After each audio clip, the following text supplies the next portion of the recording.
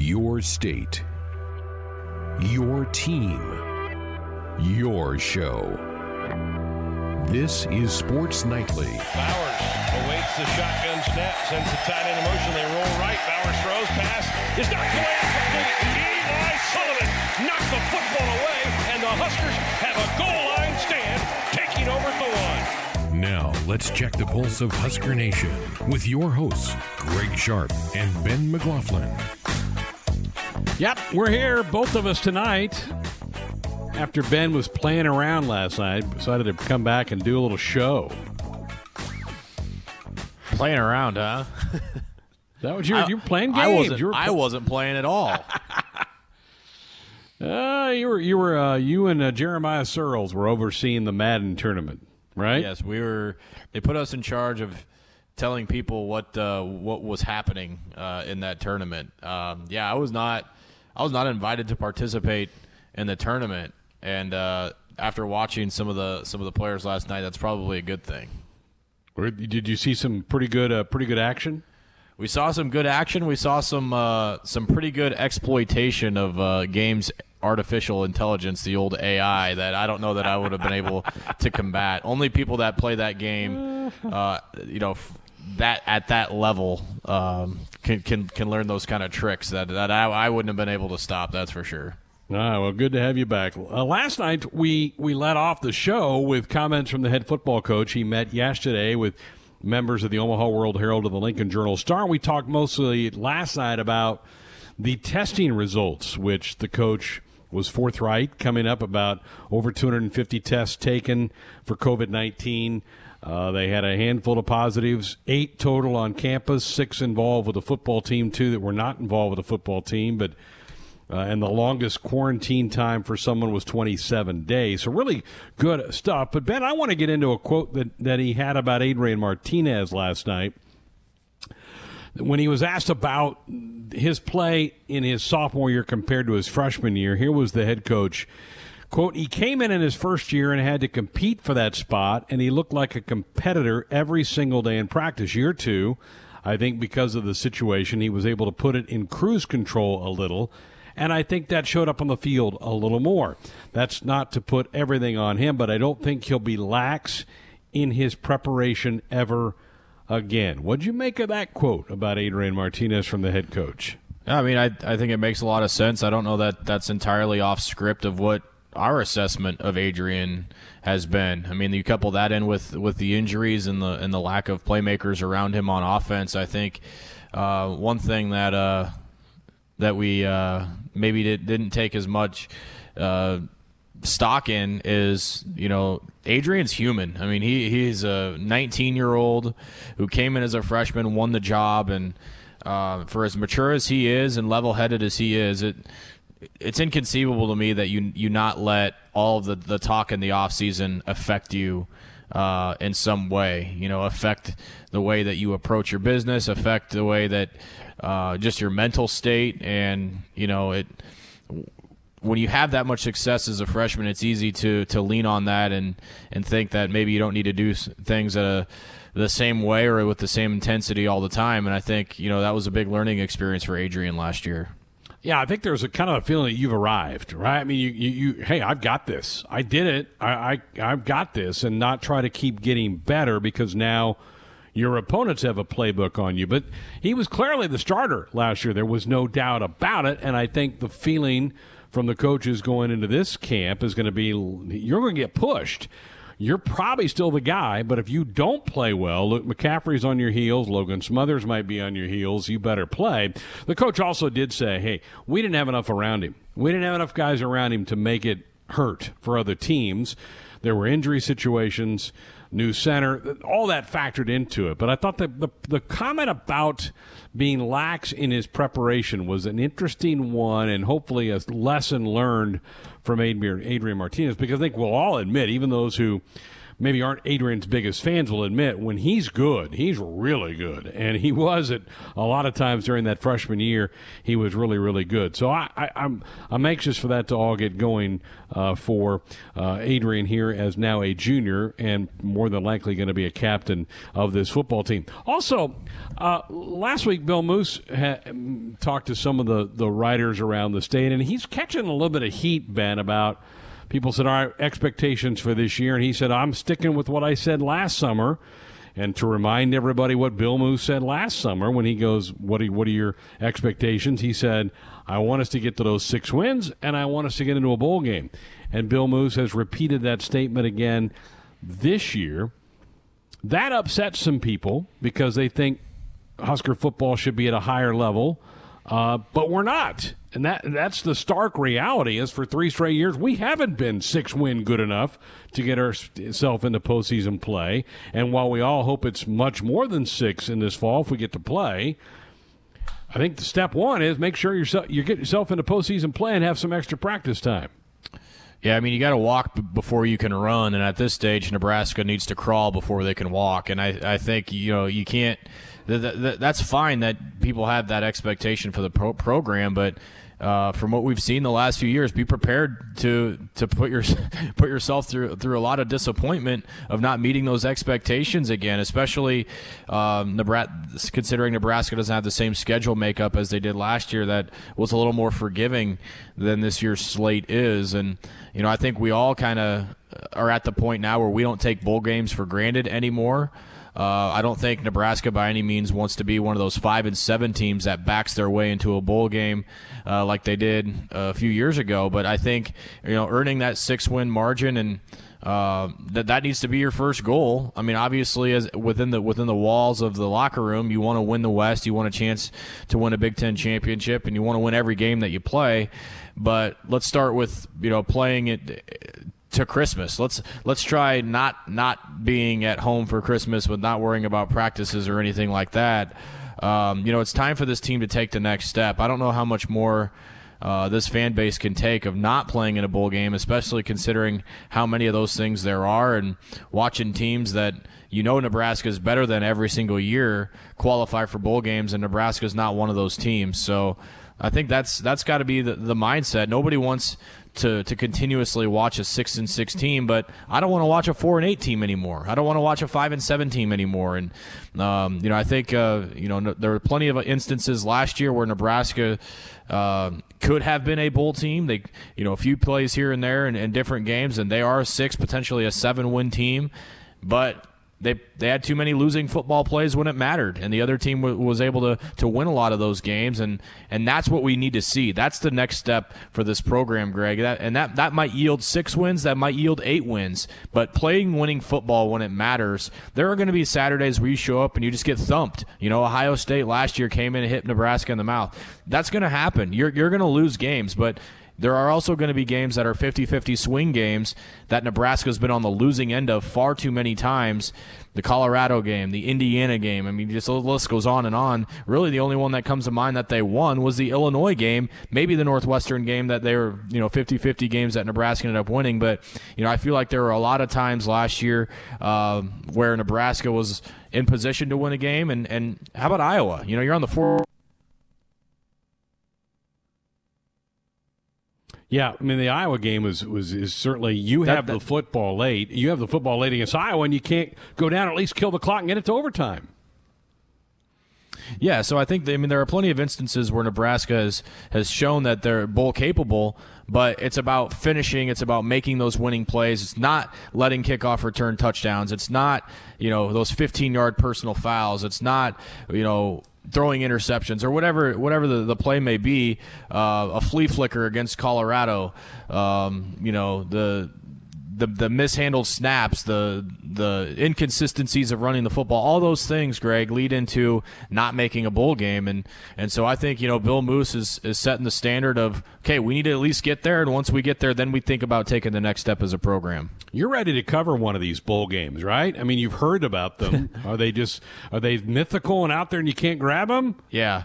Yeah, it's like that unicorn, right? Or I'm hunting Nessie. That's what I'm doing. I'm trying to diagnose the pictures and find out if they're even real. I've been told they're real, but we'll wait and see if they actually are. And hopefully this year we even get the opportunity to reach that goal. Yeah, no doubt.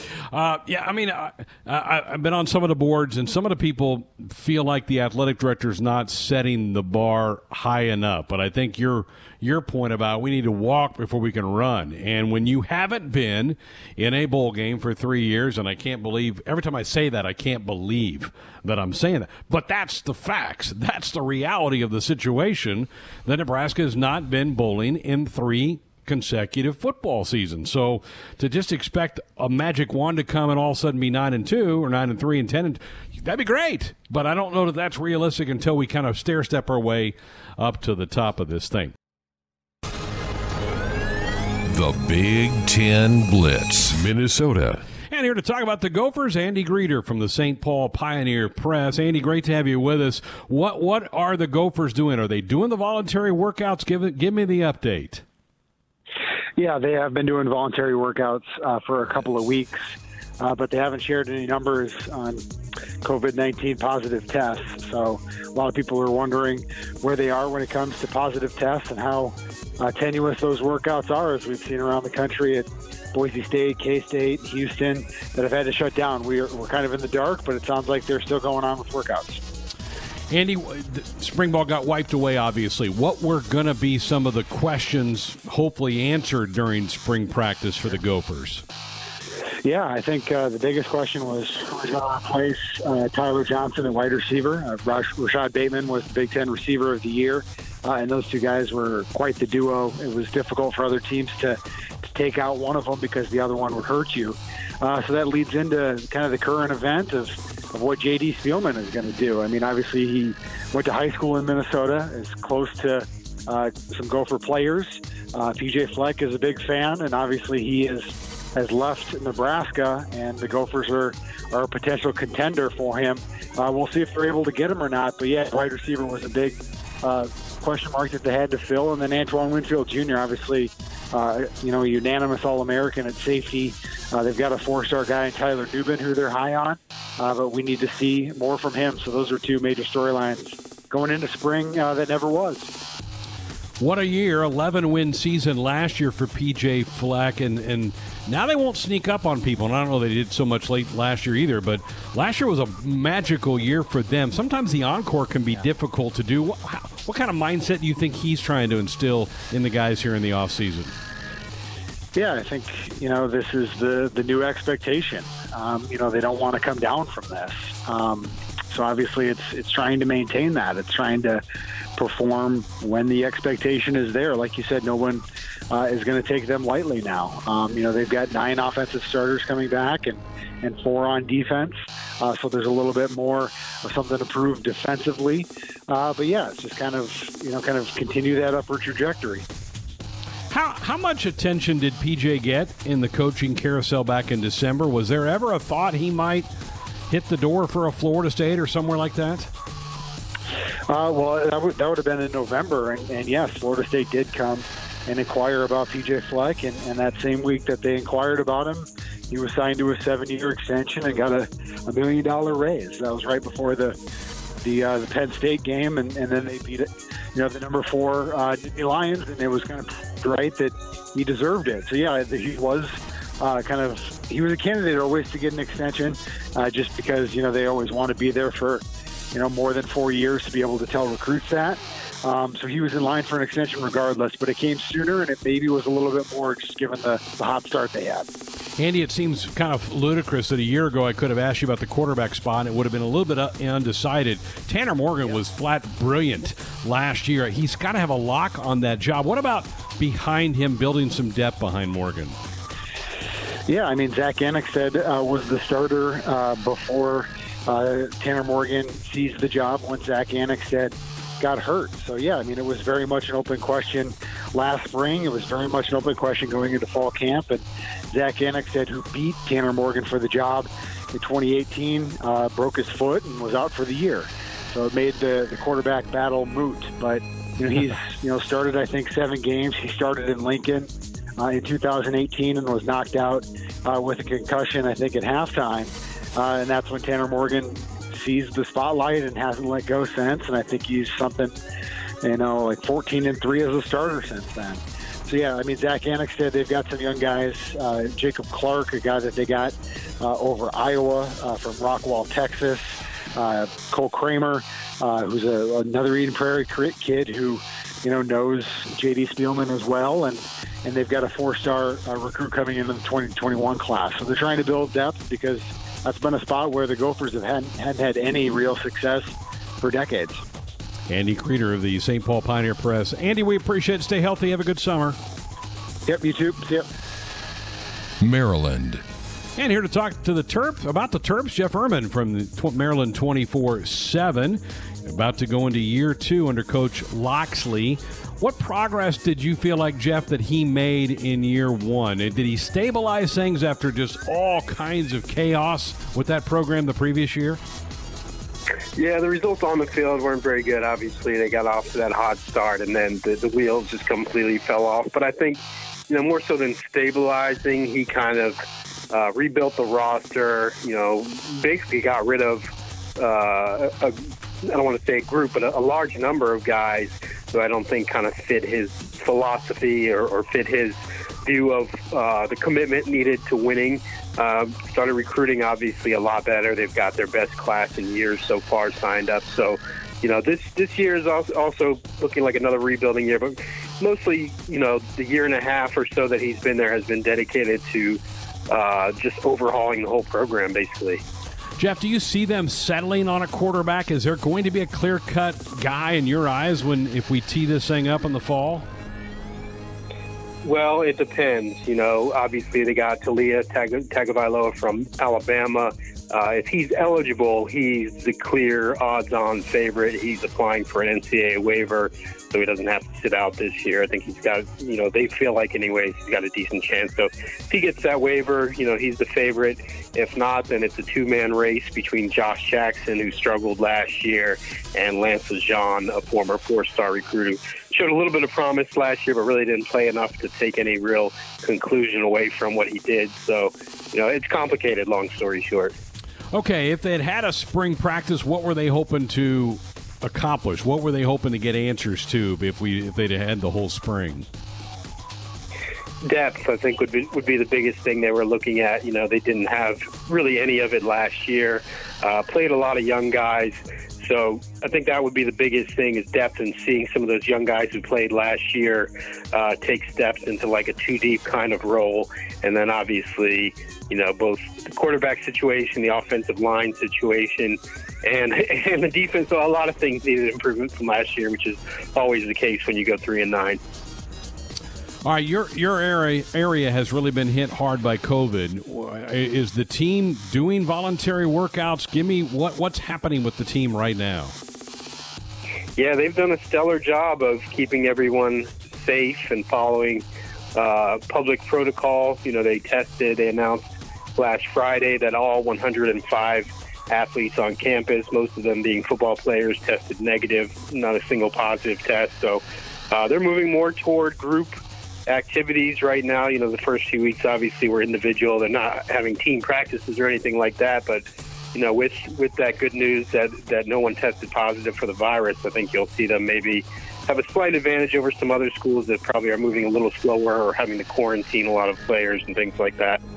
Oh, that is great news. Jeff Erman from Maryland's 24/7. Jeff, we appreciate it. Stay healthy. Have a good summer. Sounds great. Thanks for having me. Wisconsin. Time to talk Wisconsin Badgers with our good friend Jesse Temple from The Athletic. Jesse, let's just start first with a status report, how things are going up in Madison with the uncertain times and how everybody around there, fans, media, and team are handling this pandemic that we're going through right now. Well, I think the team's trying to handle it as best as it can. The players are back on campus participating in voluntary off-season workouts. And, of course, the NCAA Division I Council approved the 6-week practice plan. So the next steps, if everyone stays healthy, are to ramp things up July 13th and then enhanced training July 24th, and fall camp starts August 7th. So that's the plan as of now, and I think anyone who covers the sport is trying to remain optimistic that there will be a season that it will start on time, but that remains to be seen. You put out a story not that long ago on The Athletic about Paul Chryst and his meeting with members of the local media, the first time he had done so in a few months. What did you kind of gather from the tone of the head man about how he's approaching this with his team and really how they're going to attack the conditioning? I have to imagine it's going to be business as usual once the sessions are underway. But what was kind of the vibe you got from him when he spoke? Well, a lot of the conversation really didn't have much to do with actual football. There's a lot of social issues taking place, and he's had many conversations with his players about racial injustice and their place and their ability to speak out on those topics, and also just ensuring that players stay as safe as possible. So the coaches right now aren't allowed to have in-person contact other than the strength and conditioning staff.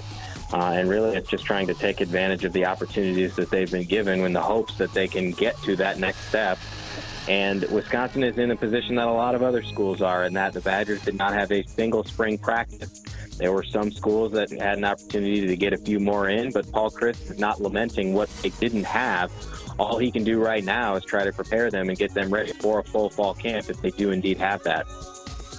Let's just assume for a second, Jesse, that things are normal and we're having you on getting ready to talk about Wisconsin fall camp. When you think about the football side of things and how last year went and finished for the Badgers, what type of mood and attitude do you think this team would have if things were normal and we would head into a fall camp here in just a few weeks? I would still consider Wisconsin to be the Big Ten West favorite, and some other team is going to have to consistently beat the Badgers for me to pick against them. They've got a lot of players returning now. What you look at are the names that aren't there.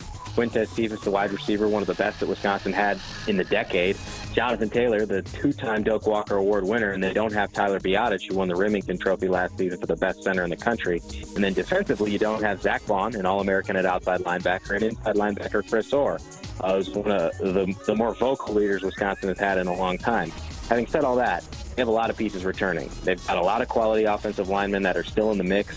They've continued to load up in recruiting at that position, as well as any team in the country, I think, for what they're able to do there. And then Jack Cohn is back for his senior season at quarterback. The question is, can they have somebody that can replace the production of Jonathan Taylor? Do they have enough wide receiver pieces with Quintez Cephas gone? And defensively, how do they replace those two linebackers? But everyone else on defense is back, so I still think that this Wisconsin team is the team to beat in the West. Defensively, I think Jim Leonard is going to like the pieces that he has on that side of the ball, and that is one thing that other teams in the Big Ten West have become accustomed to, Wisconsin having a stout defense regardless of what they lose from year to year. Everybody's big question, and it's a question that you're going to be asked all season, and you kind of mentioned it there, how they replace the production of Jonathan Taylor. Do you expect, Jesse, Wisconsin's offense to look much different without him, or are they just going to try and plug and play the next guy in there and just continue to do what they do? Well, Wisconsin running backs coach John Settle said, even before the Rose Bowl, a couple days before when I had a chance to talk to him, that he had already told his returning running back that it was going to have to be more of a by-committee approach. There's not one guy who can replicate the production of a Jonathan Taylor, whose numbers were unbelievable, 2,000-yard rusher the last couple of years. I think they've got some pretty good pieces, but there are question marks there. The guy that I think is in position to step into that role is Nakia Watson. He was a backup last season. He's kind of a downhill, powerful runner, but he didn't get the number of touches that he would have if, say, Jonathan Taylor wasn't carrying 300 times. So then there are a bunch of young guys that have not proven themselves. Isaac Arendo is one of the fastest players on the team. He's a converted wide receiver. Julius Davis was injured last year, so he didn't play at all during his redshirt season, but he's one of the better in-state running backs to come through in a long time. And they have Jalen Berger, who's a four-star running back from New Jersey, who's coming in this 2020 recruiting class. A really important get for Wisconsin in recruiting. And then they still have Garrett Groshek, who's a senior leader, and he could be more of an every-down tailback. I think he'll be more of a third-down guy. So those are the players that we're looking at for Wisconsin. It's just a matter of who's able to step up and how many guys John Settle trusts on the field. Jesse Temple from The Athletic is our guest here on The Blitz. Let's hope the next time we talk, Jesse, it's about fall camp and not what happens next or hypothesizing or theorizing what this season may look like. Let's hope things continue and start to get better and turn direction, and we can have football here in a few months. It was nice catching up with you, man. Hope everything's going well with you and everything's healthy. Thanks so much for jumping on with us tonight. Thanks for having me on, Ben. Take care. We think them up. We count them down. It's Top 10 Tuesdays on Sports Nightly. Brought to you by Union Bank and Trust. At Union Bank and Trust, all your banking needs are taken care of by real people who really care. Stop by and you'll see that you belong here. Union Bank and Trust, member FDIC. We came up with this also on the SNBL stream earlier today. Baseball slang. And boy, baseball, more than any other sport, and maybe all sports combined, baseball has slang up and down the world. I mean, can you guys think of any other sport that has this much slang? No, can't. Close. It's one of those deals where, like, if you're not a baseball guy, like, it just doesn't make sense. Some of the words that come out of your mouth. All right, Austin, I'm going to let you lead us off since you and I kind of cooked this one up. Lead us off. Is that my number 10? No, it's not. It is baseball slang, though. Number 10 for me, I've got around the horn. I just think this one's really cool. It originates in baseball, like Ben said. If you just say around the horn in casual conversation, people might not know what it is. But, if you strike someone out, your catcher throws it down to third, then to short, second, third, back to the pitcher. Just a really cool little way to keep fielders involved. My Little League teams probably should have done that so our second baseman, Zach, wasn't picking his belly button between batters. But, hey, they didn't teach us that at that age. But still a pretty cool phrase. Very good. All right, my number 10 is ace. That's what you call your best starting pitcher, is your ace. How it came to be played, I guess it comes off of cards, where the ace is the dominant card in a deck of cards. So ace, to me, total baseball slang, is my number 10. All right, my number 10 is one that it's such a common baseball phrase, but like if I were to say it with my wife, we were watching a game and I said this, she would have no idea what the heck I'm talking about. And that's boots it. Like everybody that's been around baseball knows what boots it means. But if somebody has never played baseball before that is very fluent in the English language and you hear the word boots when it hits off their glove and ricochets somewhere else, they're looking at you going, what do you mean? It hit his glove, not his foot or his boot. But to me, it's such a basic one, but at the same time, like, when you hear someone say boots it, you almost know exactly how the ball ricochets. Yeah. But then if you were to actually describe it, a ground ball hit to third off of his glove, dribbles boots off it to his left, that boots it is just so much more efficient to say, and everybody knows what you're talking about. Everyone that's watched or listened to a baseball game, that is. Yes. Number 9 for me, well, if you know what booting it looks like, you know what a fungo sounds like. So that's the term for the bat that coaches use for in and out or just during practice. So it's a lighter, skinnier bat. If you drop that in casual conversation, I'm going to go get a fungo today. Let's go hit the fungo. No one's going to know what that means. But if you've played baseball, you've been around a field, you know just how different a fungo sounds. You know what you're supposed to use it for. And you never swing that against live pitching. And it's a thing where it doesn't even need to be a fungo. Like, fungo is more of just like it's like a it's an action. It's almost like a verb, right? Like, who's on fungos today?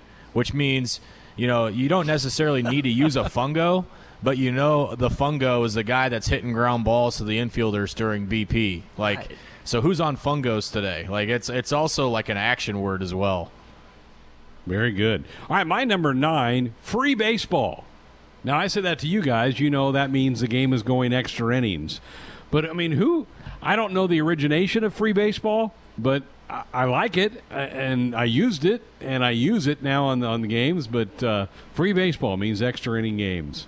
Yeah. You pay for 9. Your ticket pays for 9, I guess. You get more. Yep, there you go.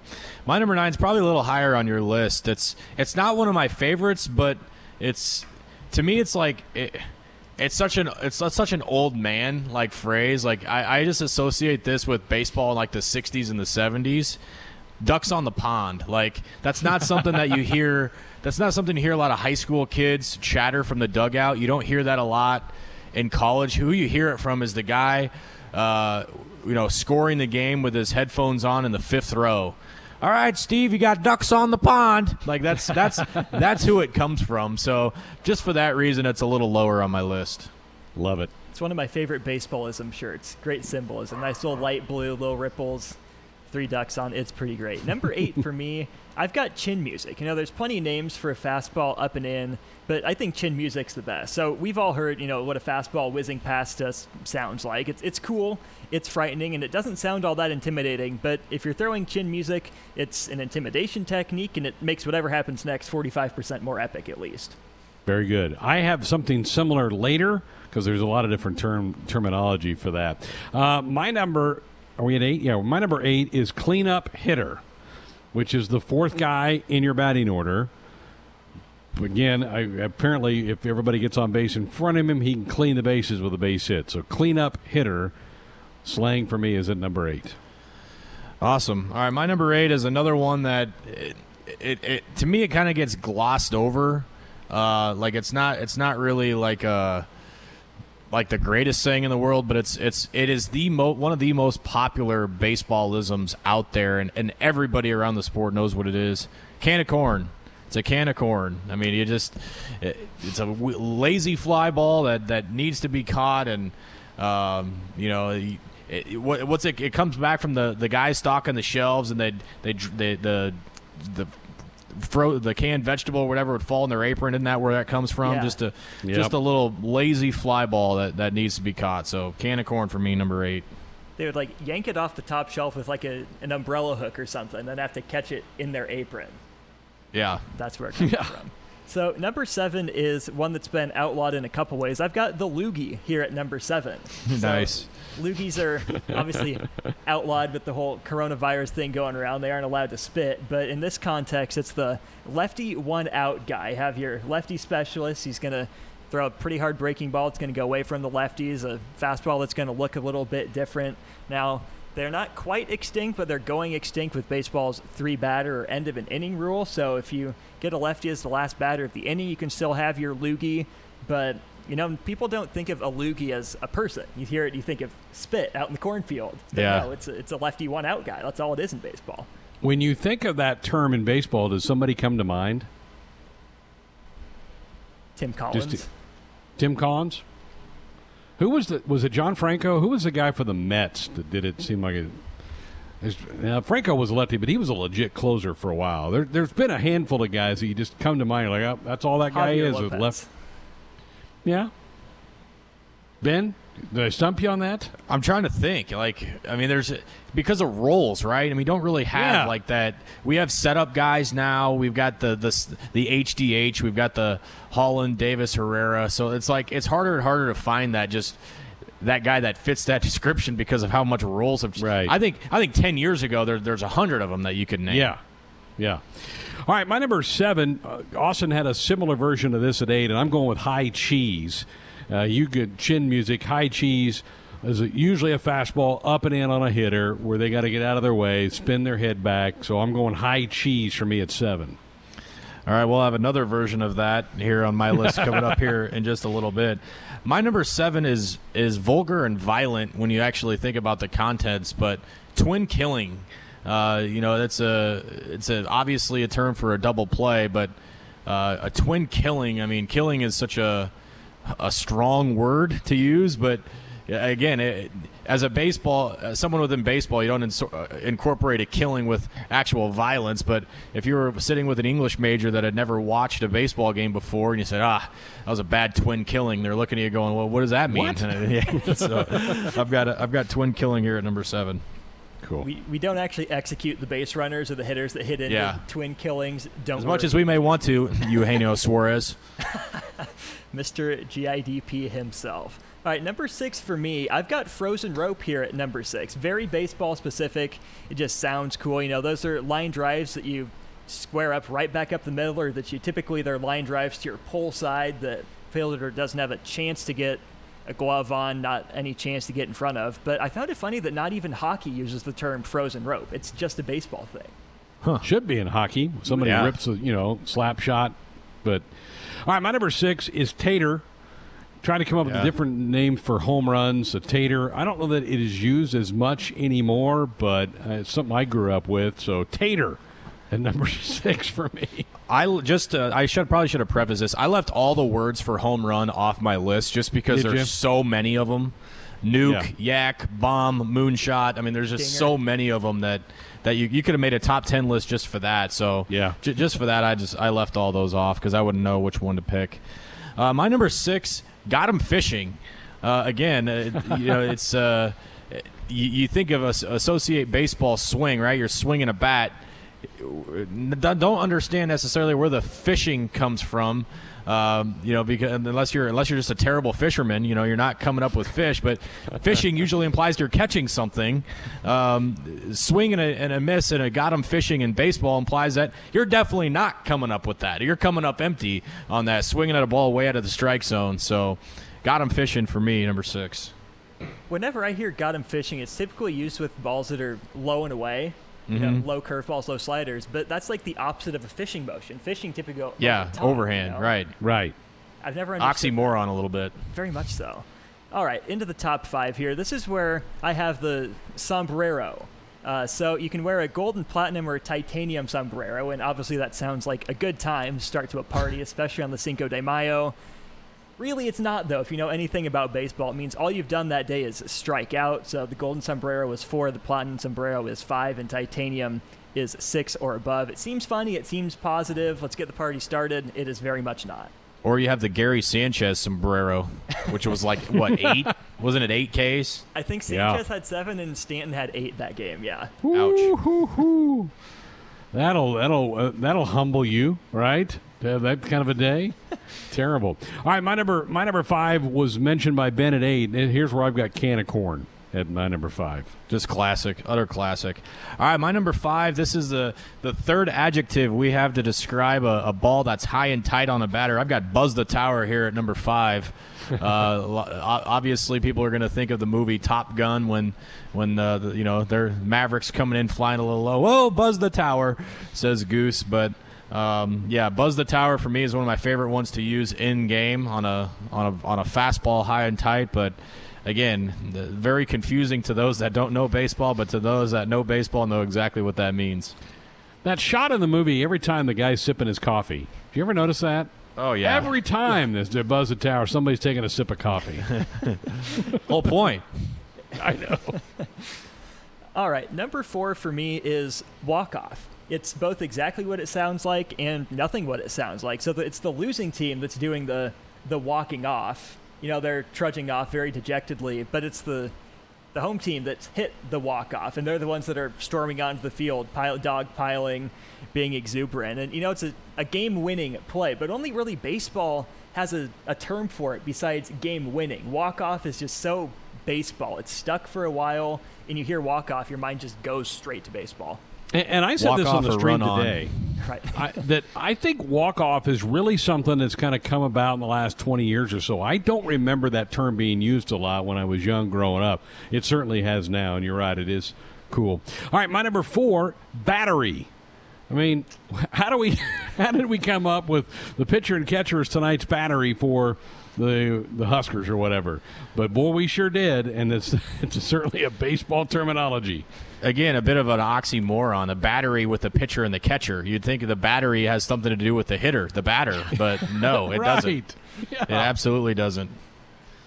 Okay, my number 4 is a pitching one, and again, I think this is something that maybe not even 20 years. You might even go back 5 years to 10 years at most for this one to gain the popularity, but what a pitcher wants to do, they want to paint the black. I mean, you think about what that means. It means you're throwing that, for everybody that has played Little League on those big old home plates they used to use, that inch black strip all the way around that home plate, and if you're getting the black call, it means you're just a little bit outside of that white part of the plate, and when you're painting it means you're just taking that brush stroke right on the edge. Really tough pitches to hit. So as a pitcher, you want to paint the black, but you also want to make sure that you're getting the black calls with the home plate umpire back behind home plate. So I got paint the black here at number 4. Moving on to the top 3, I've got cannon here at number 3. Now, it's not just a baseball term, but when you hear the word cannon, You just think of guys who have a cannon: Alex Gordon, Yoenis Cespedes, Nolan Arenado, Manny Machado, Bo Jackson, Vlad Guerrero. You just know it when you see it. A guy throws hard, he throws accurate, and you just don't run on him. You just don't test him. Did you throw a catcher in there? There's got to be a catcher, right? That's got a cannon. Salvador Perez, obviously. Yeah, he does. Yeah, that would be good. He went in there. All right, my number 3, Austin had earlier. I was hoping nobody would have this, but here's golden sombrero for me, too. I love that terminology, and it's certainly unique to baseball, so golden sombrero is my 3. It sounds fun to say, but there's nothing more insulting than when someone talks about one of your games and, hey, weren't you wearing the golden sombrero? And nothing ticks you off more as a batter when someone wants to bring attention to that. My number 3 is another one that I love to use, and I think it's another one that is more recent. I'd say in the last 5 to 10 years. How do we describe great defensive plays? He's flashing the leather, I think. Yeah. Flashing for multiple reasons. A lot of times they're diving one way or another, so they're flicking that glove out to where they're flashing you the palm of their glove. And obviously most of us know that gloves are made of some form of leather, so flashing the leather is a very popular term now that maybe wasn't so much 10, 15 years ago, but now everyone knows what it means and everyone uses it. Absolutely. That was a tough cut from my list. Number 2 for me, though, I've got grand slam. There aren't 4-run homers in baseball. They're just grand slams. Just for as long as baseball has been around, we haven't had 4-run homers. They're grand slams. I know that's taken on a life outside of baseball, too. A grand slam higher. It's absolutely superb. It's the top you could possibly do. Tennis, golf, you win all the majors and all that stuff. You hit a grand slam. So the fact that it's become so ubiquitous to baseball and that it's taken over the 4-run home run, but it's also used outside of that, that's why it elevates itself to my number 2. Restaurants have used it for like their breakfast. Yeah. You order the grand slam. That means 2 eggs over easy, bacon and toast, whatever it may be. All right, my number 2, bandbox, which is a term for a small ballpark. Their Huskers are playing tonight in this little bandbox tonight, so tiny ballpark. You don't hear it a lot, but every now and then the term comes out. The one ballpark that I think of when I hear bandbox, Greg, is Allie P. Reynolds at Oklahoma State. Oh, yeah. The place was a freaking launching pad. All right, my number 2, I was a little surprised this one wasn't my number 1, to be honest with you. This was the first one that I thought of. I'm not sure it's on your guys' list. I got the old ugly finder here at number 2. Again, not one that you hear very often, but it may be confusing to a lot, but a hard hit ball into the stands, and it's an ugly finder for multiple reasons. It hits you, it's going to make you ugly with the black and blue mark that it leaves on your face. Fortunately in the sport, we're not having very many ugly finders because of the nets that they have protecting the fans. But great term, and when everybody ends up being okay, it can be quite funny. So I've got the ugly finder here at number 2. All right, my number 1 has been said. Greg started his list with it. I've got ace up here at number 1. I just think there's something so cool about being called the ace. There's just something so intimidating about it. If you're going up against it, you're in for a tough time. If you're throwing yours, you're supremely confident. Just all those feelings, all those emotions packed into 3 little letters. An all-business, short, sweet name for an all-business type of player. Sweet. All right, very good. My number 1, I tip of a cap to my old colleague Adrian Fiala. Tools of Ignorance is my number 1. It's the catching gear, the mask, the chest protector, the shin guards, all that. Adrian always used to say tools of ignorance. Love that terminology. It's my number 1. Very aptly named and makes total sense when you think about it. Those crazy guys behind the plate. My number 1 was mentioned by Austin at his number 8, and has another to do with the high fastball. I've got chin music here at number 1. It's such a fluid term. It sounds so good together. Plus, I'm a wrestling guy, and the sweet chin music by Bret Hart was his finishing move, putting his heel right under someone's throat, the sweet chin music, and I think about that every time that I use it. And I think it's just such a cool baseball phrase. And give him a little chin music, and everybody knows what you're talking about. So that's my number 1. Very nice. And back when the Huskers were still playing baseball, back in February and early March, you, Ben McLaughlin, along with Nick Canley, had a chance to see Spencer Torkelson, the Arizona State slugger, who then a couple months later became the number 1 pick in the draft of the Detroit Tigers. He became a wealthy man today, signed a record contract of $8.4 million. It eclipses the record set last year by Adley Rutschman, another guy that Huskers saw play a couple different times, the catcher from Oregon State who signed with the Orioles for $8.1. How about $8.4 for Spencer Torkelson? That's just crazy. Yeah, he's a special player. He's one of those guys that you watch and you just see things that you don't normally see. I've got a statistic on him that I used in that series. I've got my I'm digging through my old game prep notes here real quick. I've got it all still saved on my computer.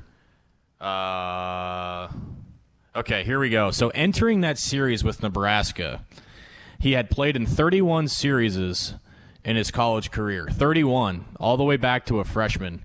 He hit a home run in 25 of 31 of the series. So every series but 6, he hit a home run. And then another interesting side note, and this is pretty impressive when you think about it, Greg. Not even I have been to every Big Ten park yet, and I've done baseball for 6 years or something like that. I haven't even been to all the Big Ten parks, but Spencer Torkelson hit a home run in every Pac-12 ballpark in his career. So just a couple of just stupid numbers that he had. And then he did homer in that series with Nebraska, so I guess you could make it 26 of 32, which Nebraska would take that percentage from the free throw line with how many home runs that guy hit in a series. So just crazy. I mean, he had a ball, Greg, that was hit to right center field, and you could tell it was going to get out, but I'm like, yeah, that was pretty weak. He didn't. Ball flies out. It wouldn't really hit that well. It didn't look great off the bat. And then you just see where that thing landed. Like, it landed, like, over the batter's eye in right center field.